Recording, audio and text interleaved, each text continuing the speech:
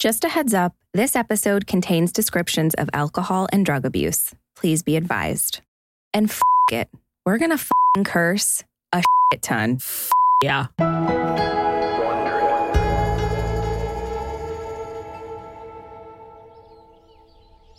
It's December 1983, and Elizabeth begins to stir in bed.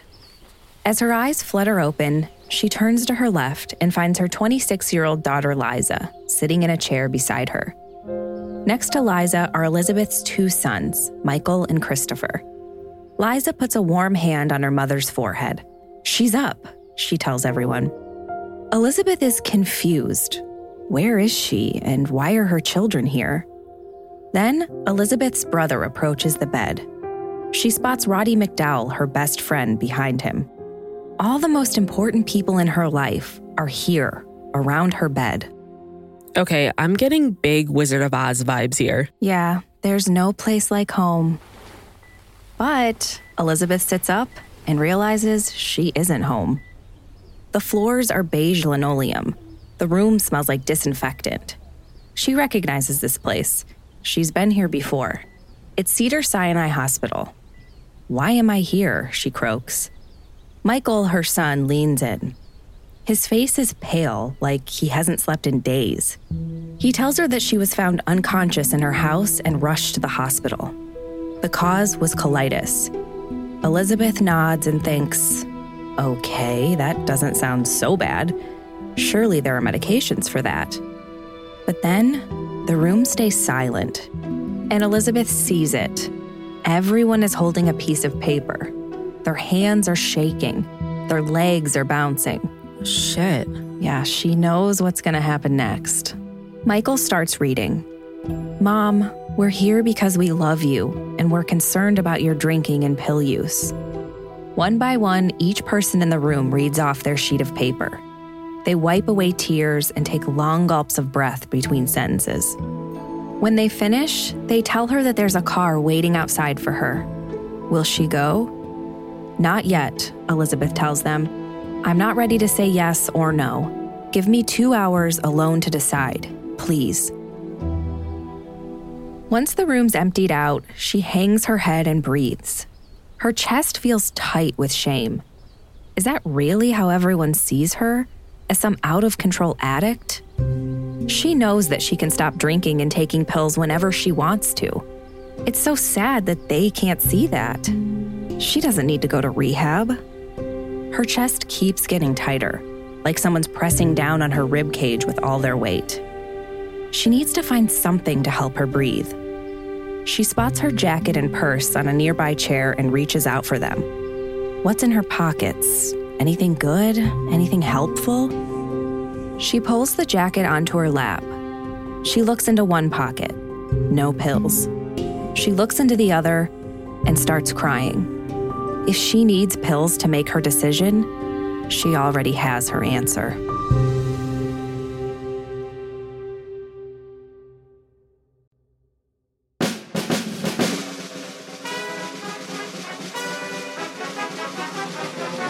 From Wondery, I'm Brooke Siffrin. And I'm Arisha Skidmore-Williams. And this is Even the Rich.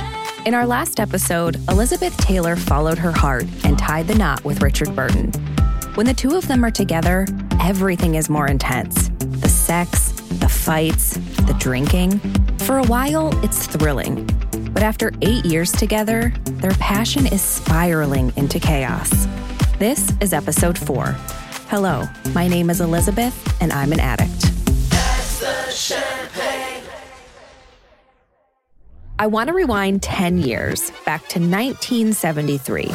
Elizabeth has just left Richard. Right. He cheated on her with a co-star. She started attacking extras with broken vodka bottles. Yeah, it was not good. But now they're apart again, and each of them is processing the separation very differently. Richard drinks himself to sleep every night, but before the dark washes over him, he pens Elizabeth heartfelt letters about their eternal love.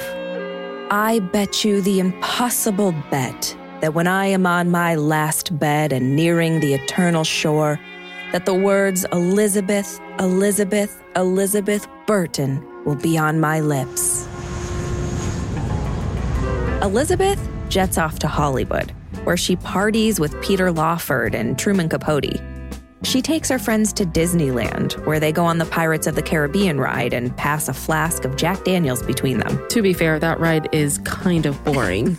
Meanwhile, Richard ponders love and death and the many ways they illuminate each other.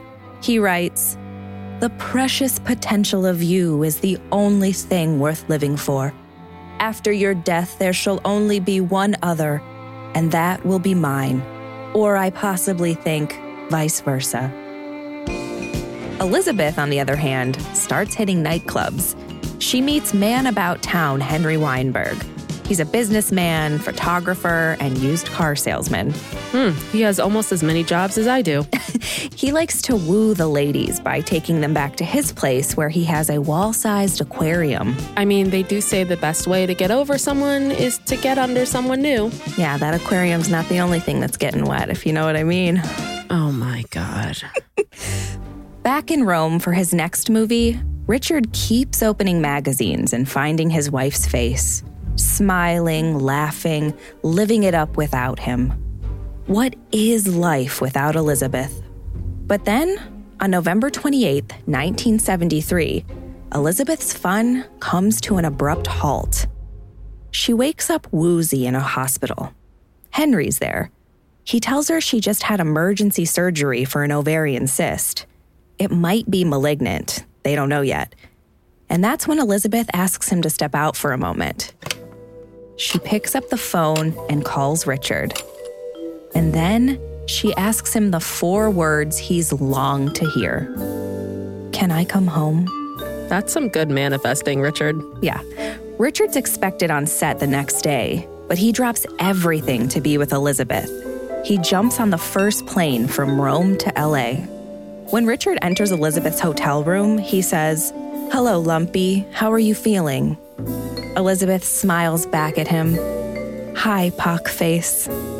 Okay, did nobody tell them the terms of endearment are supposed to be endearing? Yeah, apparently not. Because the two hug and cry and madly kiss. And Henry reads the room. Wait, Henry's still there? Yeah, he slinks away and drives himself home. In his used car. Soon after that, Elizabeth learns the cyst is benign. She and Richard jet off to Mexico, where Richard gifts her with a 38-carat diamond.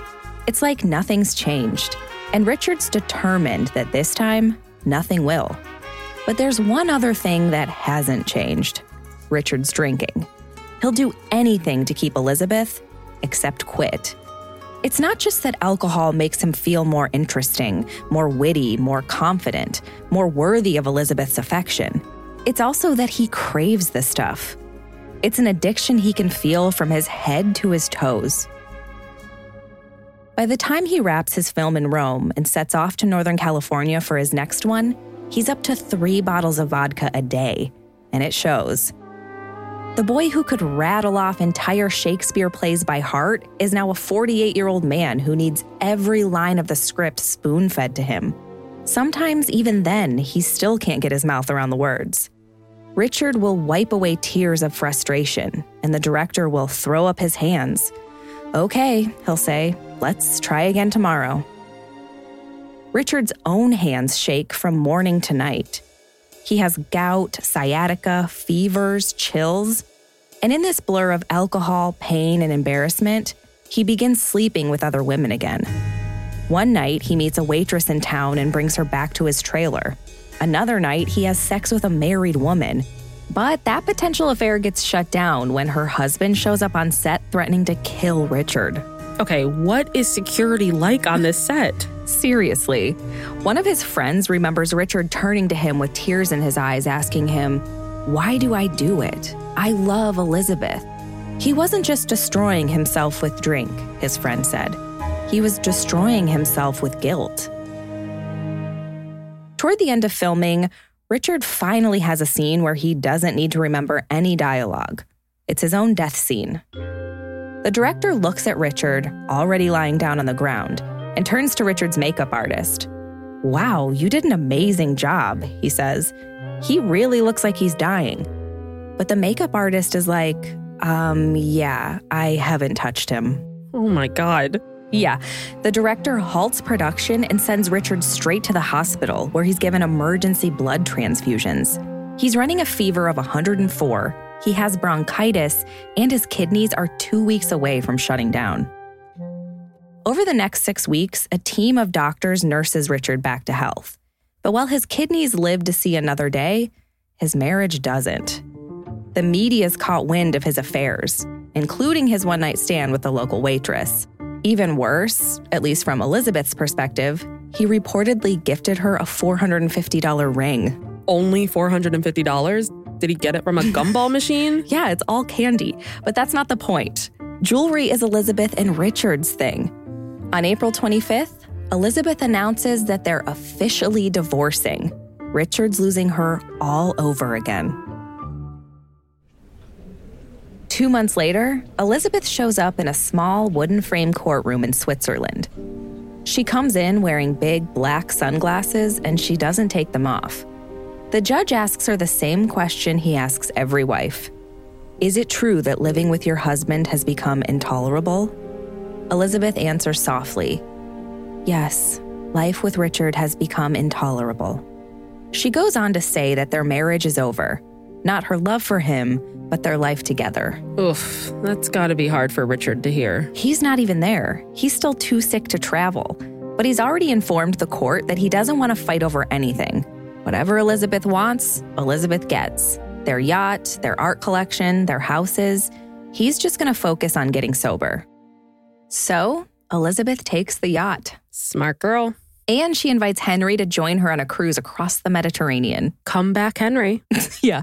Elizabeth's ready to say goodbye to Richard, but she's not ready to say goodbye to her old life. She still wants excitement and joy and love.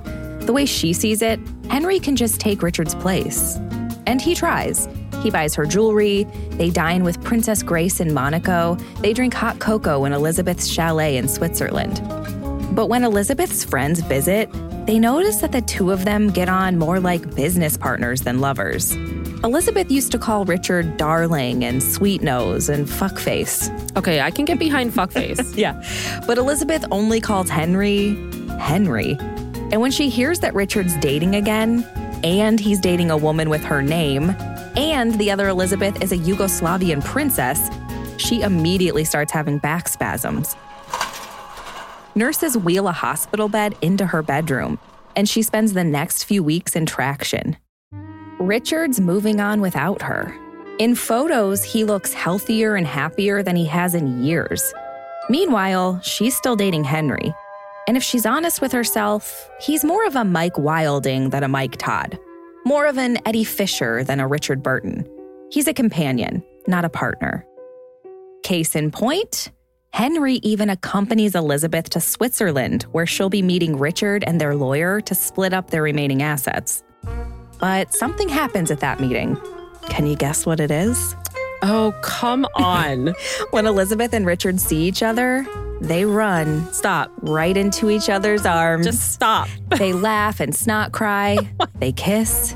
They've missed each other so much. Henry reads the room again, and he flies himself home. This guy. I know. But Richard and Elizabeth are going to put the past behind them and start fresh.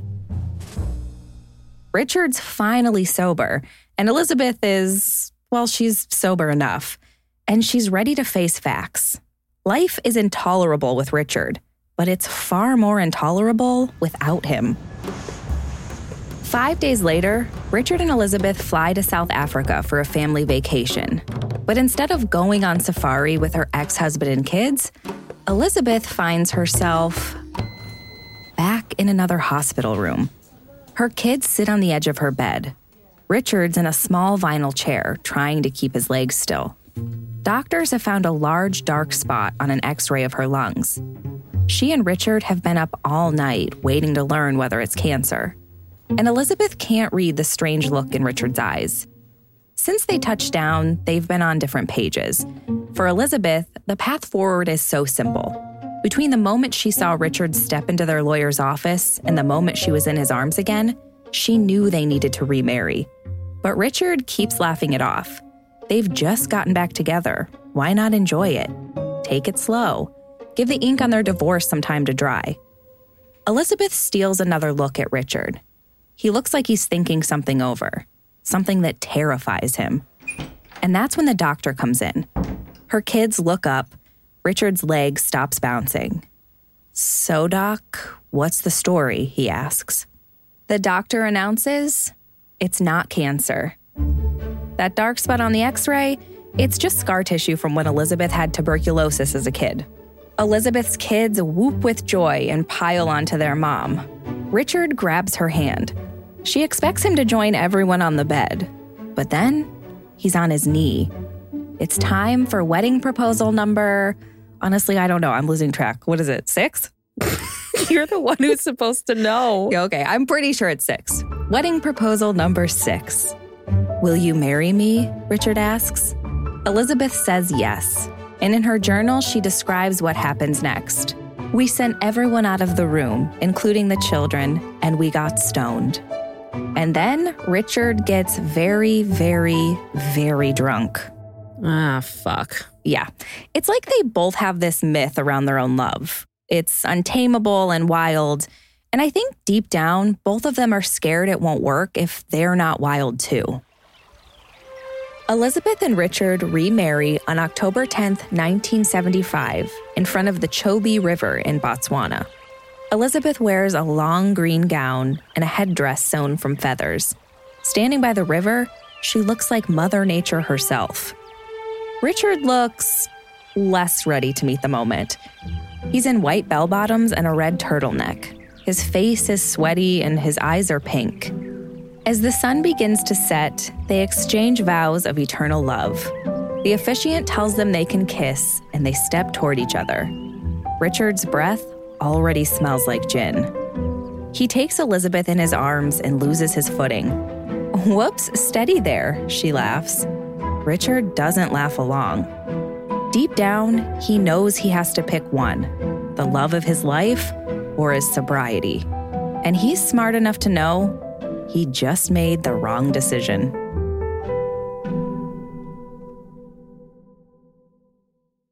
Can we talk about how cool it is that with Audible, you almost feel like you're watching a movie just by listening to the stories? Especially with Audible's new collection of exclusive thrillers. They feature captivating sound design, eerie soundscapes, and dynamic performances, so the story is really brought to life. I'm excited to listen to None of This Is True by Lisa Jewell. It's actually about a podcaster who meets this girl, and this girl tells her about her life, and she's like, "You should feature me in your podcast." But then the girl's life is very strange. Oh my gosh. So why has that not happened to us yet? It will. It's only a matter of time. But it sounds so good and juicy. Yeah. And Richie says, an Audible member, you can choose one title a month to keep from their entire catalog, including best-selling audio titles and new releases in every genre. New members can try Audible now free for 30 days. Visit audible.com/eventherich or text Even the Rich to 500-500. That's audible.com/eventherich or text Even the Rich to 500-500 to get started. So you're trying to eat better, but meal prepping isn't exactly cutting it. Trust me, I've been there, which is why I'm so excited for today's sponsor, Factor. Factor's pre-prepared, chef-crafted, and dietitian-approved meals are delivered right to your door and heat up in just 2 minutes. Eating better has never been easier. It really hasn't. And you'll have over 35 different options a week to choose from, including keto, calorie smart, vegan and veggie, and more. This is a sponsor that we're going to probably pay for this on our own when it runs out. And that's a big testament. The meals are delicious. I have not had a meal I don't like from there. Yeah. The idea of being able to put something in the microwave for 2 minutes and it coming out as if you cooked it. Yeah. I feel like we're living in the future. We are. And we've done the math. Factor is less expensive than takeout. Yeah. So head to factormeals.com/rich50 and use code rich50 to get 50% off. That's code rich50 at factormeals.com/rich50 to get 50% off.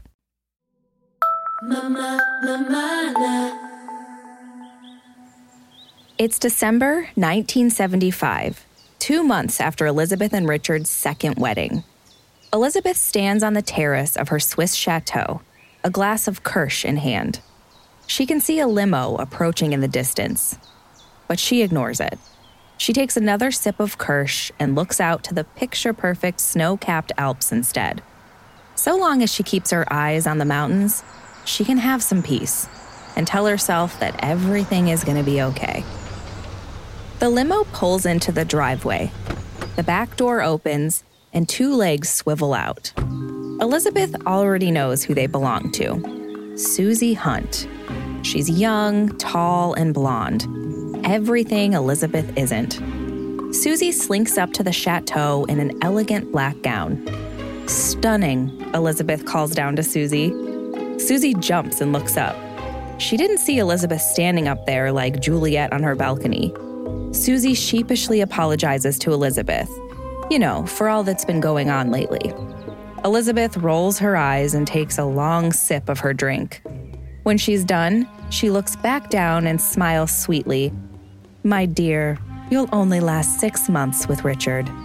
Susie smiles right back. "Well, perhaps you're right, but my, what a 6 months it shall be." Elizabeth's smile turns into a smirk. "Oh, certainly, dear. For all of us." Wait, rewind. Pause. Who the fuck is Susie? Susie is the soon-to-be ex-wife of James Hunt, the Formula One race car driver. And now, 2 months into his marriage with Elizabeth, she's Richard's new girlfriend. This guy needs to chill. Yeah, and it gets worse. When he's offered a part on Broadway, he brings Susie to New York with him and leaves Elizabeth behind. So, less than a year after they tied the knot, Elizabeth and Richard divorce again. What? This is shocking news. I did not see that coming. I know. But for Richard, it's a fresh start. Susie doesn't drink or smoke. She's squeaky clean. And she helps Richard put down the bottle too. When he steps back out onto Broadway, he does something he's never done before. He goes on stage sober. And to his surprise, people like him. Actually, no, scratch that. They love him. The New York Times says that Richard's acting has never been better. Ticket lines queue around the block. His audience rises to their feet every night to give him a standing ovation. Richard's learning he can live without Elizabeth. Now it's Elizabeth's turn to figure out how to live life without Richard. It's the summer of 1976. Elizabeth leans against a white picket fence and breathes in the fresh country air. In every direction, green hills roll up to meet her.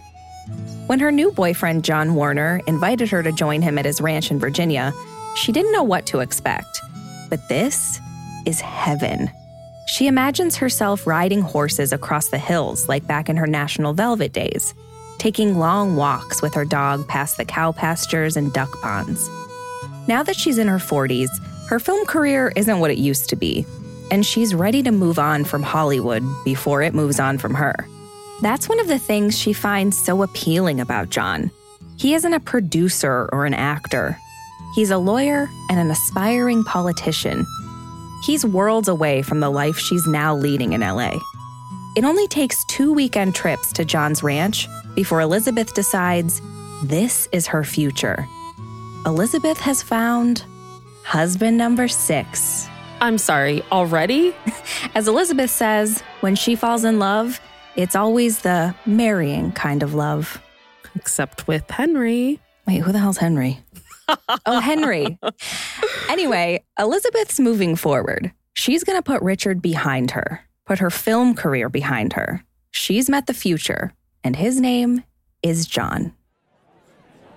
In January of 1977, Elizabeth and John hit the ground running. A Senate seat has opened up, and he's going to make it his. Or rather, Elizabeth's going to make it his. For the next 23 months, the newlyweds crisscross Virginia, kissing babies, cutting ribbons, and shaking hands. There are some days when Elizabeth shakes so many hands, she actually breaks blood vessels.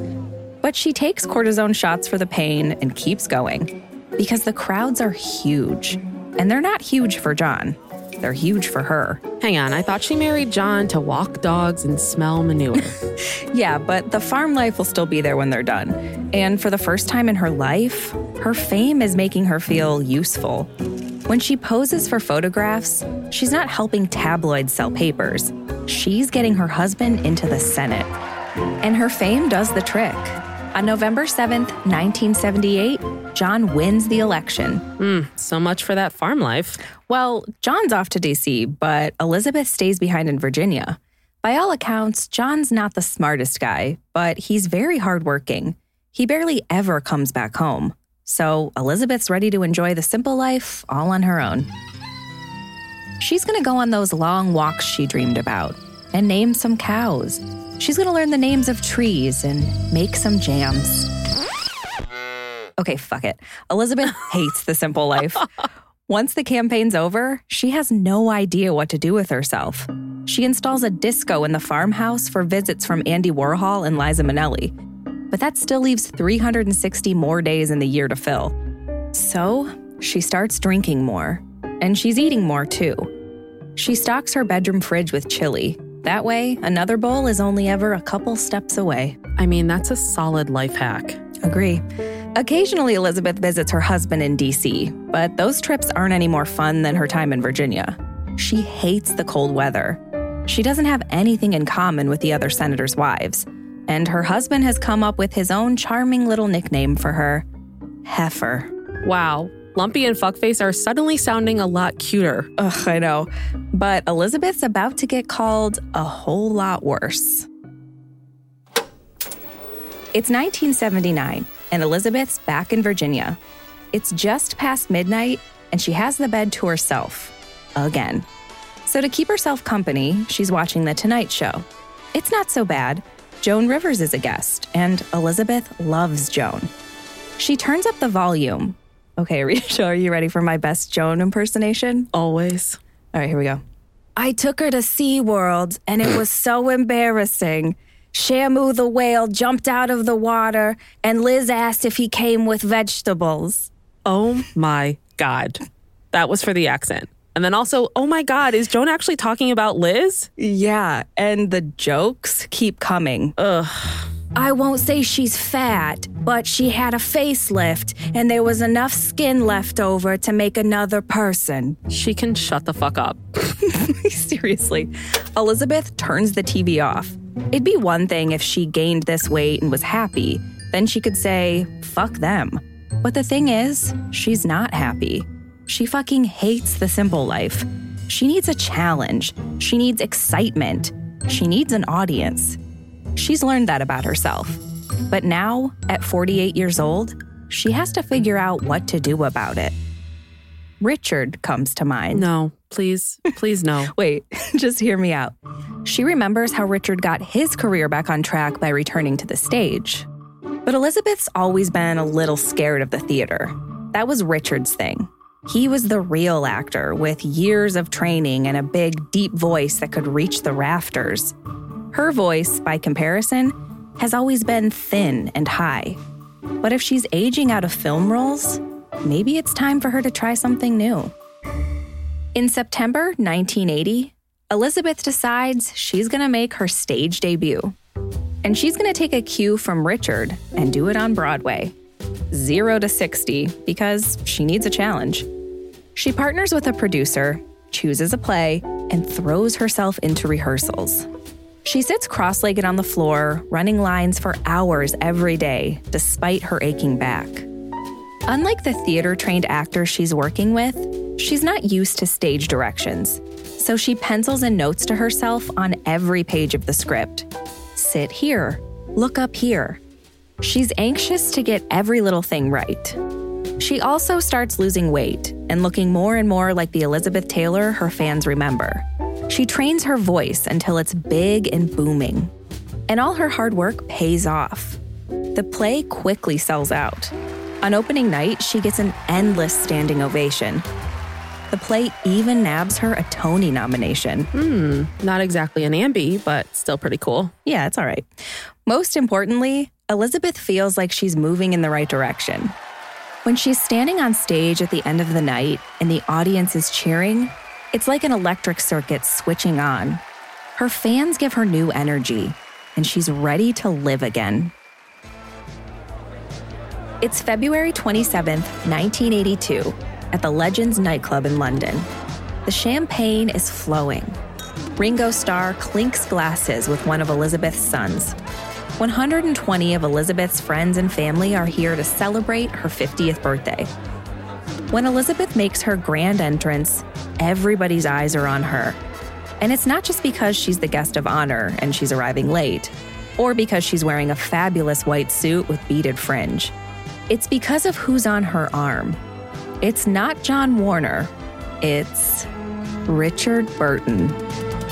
This relationship will not die. I know. Elizabeth's in the process of divorcing John Warner, and Richard's just left Susie Hunt. They're both in surprisingly good places. Elizabeth's a newly minted theater star. Richard is still sober. Over the course of the night, they dance and gossip and flirt.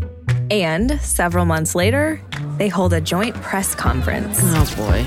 And they announce they're getting back together. Oh, come on. To co-star in a play. Okay. About a divorced couple falling back in love. Oh, for fuck's sake. Yeah, I knew you'd love that. The second week of March, 1983, rehearsals begin in the same theater where Richard once played Hamlet. I'm imagining the vibes a little like the first day of school. You're waiting to see what the new pecking order is. Are you going to be more popular or less popular than last year? Who's going to eat with you in the cafeteria? Everyone's a little nervous. Elizabeth pulls up a chair next to Richard. Close, but not too close. While the director passes out the scripts, she clasps her hands, unclasps them, looks through her purse. She's scored a Tony nomination, but the theater is still Richard's home turf. And during their relationship, he always said she should stick to making films. I imagine she's still a little sore about that. She opens her purse again and peeks in. Okay, what is in her purse? Oh, just a bottle of Jack Daniels. Elizabeth. If she needs it. But so far, she's doing okay. She shoots a look at Richard, who's going to play her love interest. He's looking better and better now that he's not drinking. And she's been catching him looking at her, too.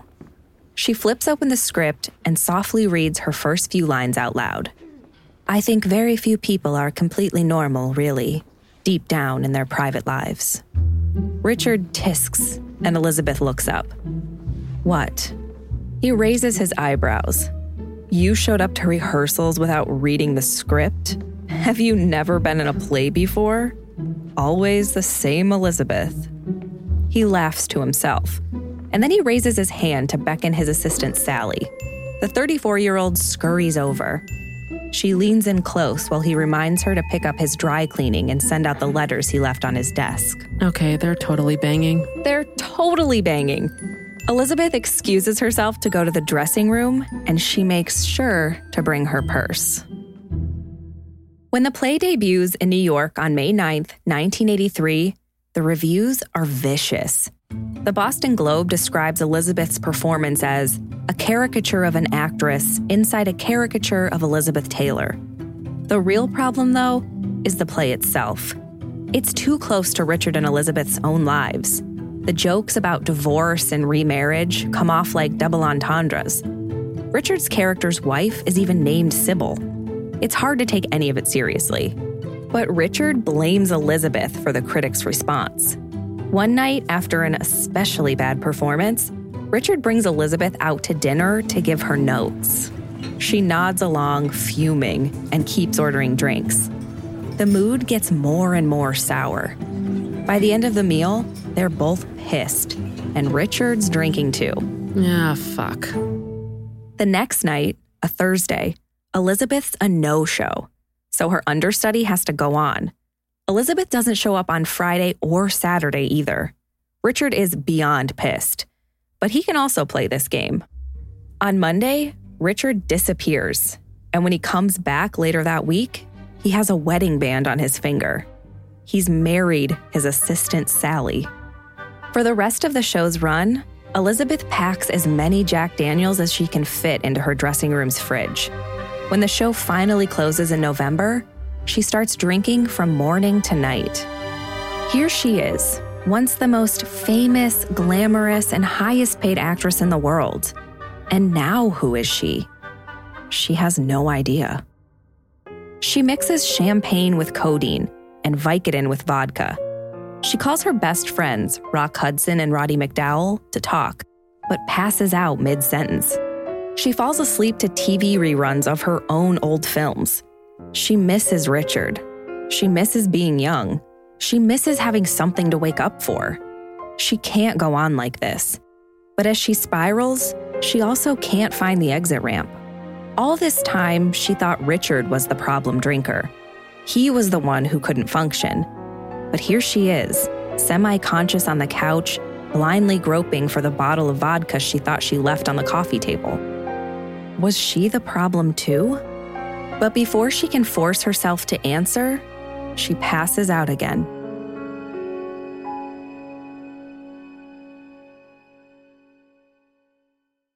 Hey Richies, for this segment of Even the Rich, we're letting you in on our weekly sleepover, brought to you by Drunk Elephant and their new Bora Barrier Repair Cream. Yeah, we've talked about our sleepovers on the show a few times before, and we actually just had a sleepover last night. Still in my sleepover clothes, but when is that not the case? Yeah, honestly, it's my favorite night of the week, so if you want to know what's usually on our checklist, well, first we complain about the annoying stuff we had to do that week. Yeah, and we don't just leave that for our sleepovers. We do that every day. Yeah, and then we usually throw on a rom-com. Always got to have a rom-com. And just berate it endlessly. Yeah. Why aren't we in it? Exactly, yeah. And the other thing we always do is talk about skincare. Yeah, it's our favorite subject because we're not getting any younger. Amen. And last night, we tried out Drunk Elephant's thickest, richest cream yet. Their Bora Barrier Repair Cream that provides a replenishing blend of ceramides, lipids, natural minerals, and potent antioxidant compounds that are clinically proven to provide 24-hour moisture, reduce redness, and firm the skin. So you and I have both been fans of Drunk Elephant for a long time now, and I had not tried the Bora Barrier Repair Cream yet. I've tried many others, and they are all amazing. I gotta say, this cream is like so lovely to just like massage into your skin, and I'm impressed by how incredible it feels. I'm a big fan. Oh yeah, it's a heavy hitter for chronically dry skin or age-related dryness. And you know I'm not afraid to talk about aging. I personally love that the cultural conversation has finally shifted to embracing aging. We got to do right by our skin as we get older. Absolutely. And this buttery, ultra-rich Bora Barrier Repair Cream is clinically proven to provide 24-hour moisture and increase moisture by 98%. And honestly, one of the best parts is that we can watch trashy TV while the repair cream provides reparative barrier support and soothes the redness. Talk about being multitasking queens. That's right. Get rich quick. Discover the new Bora Barrier Repair Cream online or in-store at Sephora or at drunkelephant.com.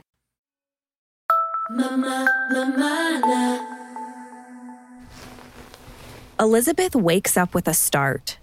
She takes in the room's bare walls, runs her fingers over the low thread count sheets, and turns to see a stranger sleeping across the room in an identical bed. Where the hell is she? She tries to remember the past 24 hours. Cedars-Sinai, the intervention, saying yes to her family. And then it comes back to her. She checked herself into the Betty Ford Clinic. For the next 7 weeks, she'll share a room with a stranger, take her meals in the cafeteria, do her own laundry, and participate in group therapy. Her first week in the group, she doesn't say anything, just listens. Her withdrawal is so rough, she can barely keep her eyes open. But every night, she writes in her diary. Arisha, do you want to read an entry? Sure. Okay, this is December 9th, 1983. Today is Friday. I've been here since Monday night, one of the strangest and most frightening nights of my life. Not to mention lonely. But I am not alone. There are people here, just like me, who are suffering, just like me, who hurt inside and out, just like me. It's an experience unlike any other I've known. Okay, that's actually really touching. Yeah, it is. A few days after that diary entry, Elizabeth finally introduces herself in group therapy. Obviously, everyone knows who she is, but they know her as a movie star. She wants to introduce herself as the person she is right now in this moment. So she says, "Hello, my name is Elizabeth, and I'm an alcoholic and drug addict." Damn. She lets it all out in those therapy sessions. Everything she's been through. Her childhood at MGM, her first marriage, the suicide attempts, Richard Burton. And then she takes her honesty one step further. She tells the press she's an addict too, and that she's in rehab. No celebrity of her stature has ever done anything like that before. But this is the same woman who refused to deny her affair with Richard back when she was married to Eddie. She couldn't play down the truth then, and she's not going to hide from the truth now either. It's 1984. Richard Burton opens the front door of the home he shares with his wife Sally in Switzerland.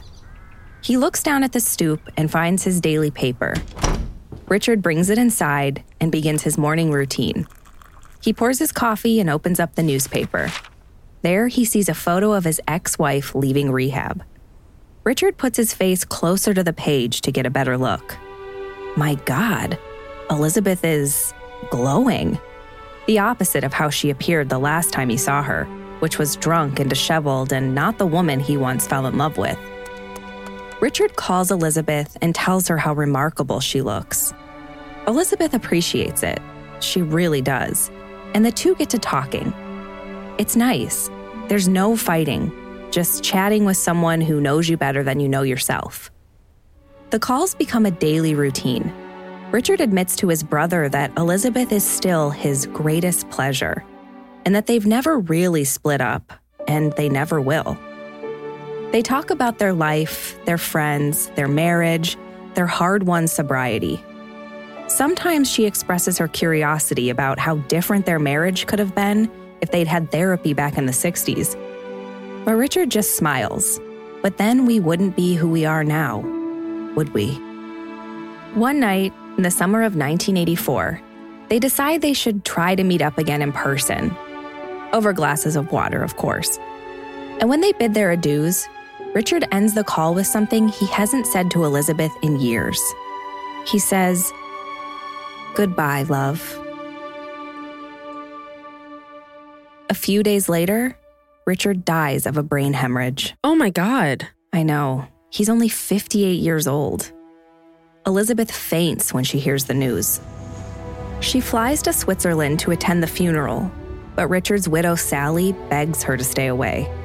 She'll just cause a media circus. So Elizabeth waits a few days to visit Richard's grave. But the moment she steps foot in the cemetery, the paparazzi pounce. Flashbulbs pop. Elizabeth's bodyguards open umbrellas and form a protective circle around her. They try to give her whatever privacy they can as she pays her respects. The next morning, Elizabeth, who usually sleeps until noon, wakes up at the crack of dawn. This time, when she steps into the cemetery, the Paps are gone. She sits by Richard's grave and listens to the nearby mountain river. She says, "It's one of the few occasions ever that Richard and I were alone." When she returns home to LA, there's a letter waiting for her. It's from Richard, postmarked August 2nd, 3 days before he passed away. Elizabeth opens it and reads. He tells her that home is wherever Elizabeth is, and he wants to come home. God, this is so depressing. I know. She places the letter by her bedside and says she'll keep it there until the day she dies. Elizabeth may have just lost the love of her life, but she's going to keep moving forward. Seriously, she packs about 5 lifetimes into the years she has left. She becomes best friends with Michael Jackson. She goes back into rehab. She meets a dude with a mullet named Larry Fortensky and has a $1.5 million wedding at Neverland Ranch. She gets one last final divorce, probably because, as she puts it, after Richard, the men in my life were just there to hold the coat and open the door. Okay, I kind of love that, though. Yeah. She stars in a film with an old friend she's been reconnecting with, Debbie Reynolds. Wow, okay. Yeah. And the film's actually co-written by Debbie and Eddie's daughter, Carrie Fisher. She teaches her pet parrot to say, "I love diamonds." Iconic. And when Elizabeth's diamond buying funds run low, she creates the concept of the celebrity perfume with passion. She follows it up with White Diamonds, which will become one of the best-selling fragrances of all time. These have always brought me luck. White Diamonds, the intriguing fragrance from Elizabeth Taylor. Since its launch, it's generated more than $1.5 billion. To this day, 4 bottles of the scent are sold every minute. But there's one more chapter of her life that I want to tell you about. How is there more? This woman has lived like 500 lives. I know. It starts with another death. In 1985, Elizabeth watches as her good friend Rock Hudson wastes away from a new, mysterious disease. No one really knows anything about the illness, just that it's killing a lot of people, most of them gay men. The Reagan administration's been pushing it aside, refusing to put any money into research. Elizabeth is incensed, and she's getting angrier by the day. In September, a month before her friend dies, she forms AMFAR, the American Foundation for AIDS Research. She becomes the public spokeswoman for AIDS research at a time when having AIDS is still considered shameful, and no other celebrity is willing to attach their name to it. But Elizabeth's always been fearless and persistent. On May 9th, 1986, Elizabeth testifies before the U.S. Congress to plead for funding. AIDS can't be fought without government resources. She tells them if they don't change their stance on funding, it won't be the last time they hear from her. Elizabeth says, "I will not be ignored, and I will not go away. So help me, please." And she keeps her word. Elizabeth comes back to D.C. many times. She speaks at multiple fundraisers. She appears in endless PSAs. Throughout the 80s and 90s, Elizabeth does more than any other American to change how people talk about AIDS. I have put aside everything else, and I have dedicated my life to working for AIDS. It's become her life's work, and it also ends up being what helps her make sense of her life. Here, Arisha, I want you to read this quote from Elizabeth. I think it kind of sums everything up. Sure. Fame means nothing. It stopped having meaning for me many years ago. I thought it was absurd that I was still famous, that people still wanted to look at me or write about me. Then I saw what was happening with AIDS, that nobody was doing anything. But maybe I could. And I did. And why? Because of my ridiculous fame. My name still meant something. People wanted to pay big money to see if I was fat or have violet eyes or whatever. Bring it on, I thought. And I thanked God that my fame and my life had finally made sense. On March 23rd, 2011, at the age of 79, Elizabeth dies of heart failure. She has 2 requests for her funeral, both of which are granted. First, her funeral starts 15 minutes late. She was always late, so why stop now? And second, she's buried with Richard Burton's final love letter.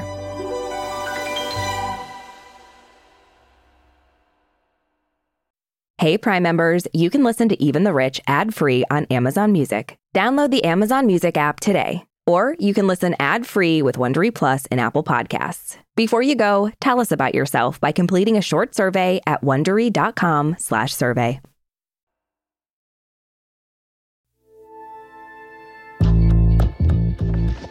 This is the final episode of our 4-part series, The Life and Loves of Elizabeth Taylor. We use many sources when researching our stories, like Vanity Fair, The New York Times, and People magazine. We especially recommend these books: Furious Love by Sam Kashner and Nancy Schoenberger, Liz by C. David Heyman, and Elizabeth by J. Randy Taraborelli. I'm Brooke Sifrin. And I'm Arisha Skidmore-Williams. Jean Leitenberg wrote this episode, with editing by Lucy Gillespie. Our audio engineer is Sergio Enriquez. Sound design by James Morgan. Kate Young is our associate producer. Our senior producers are Natalie Shisha and Ben Gray. Our executive producers are Stephanie Jens, Jenny Lauer-Beckman, and Marsha Louie. For Wondery.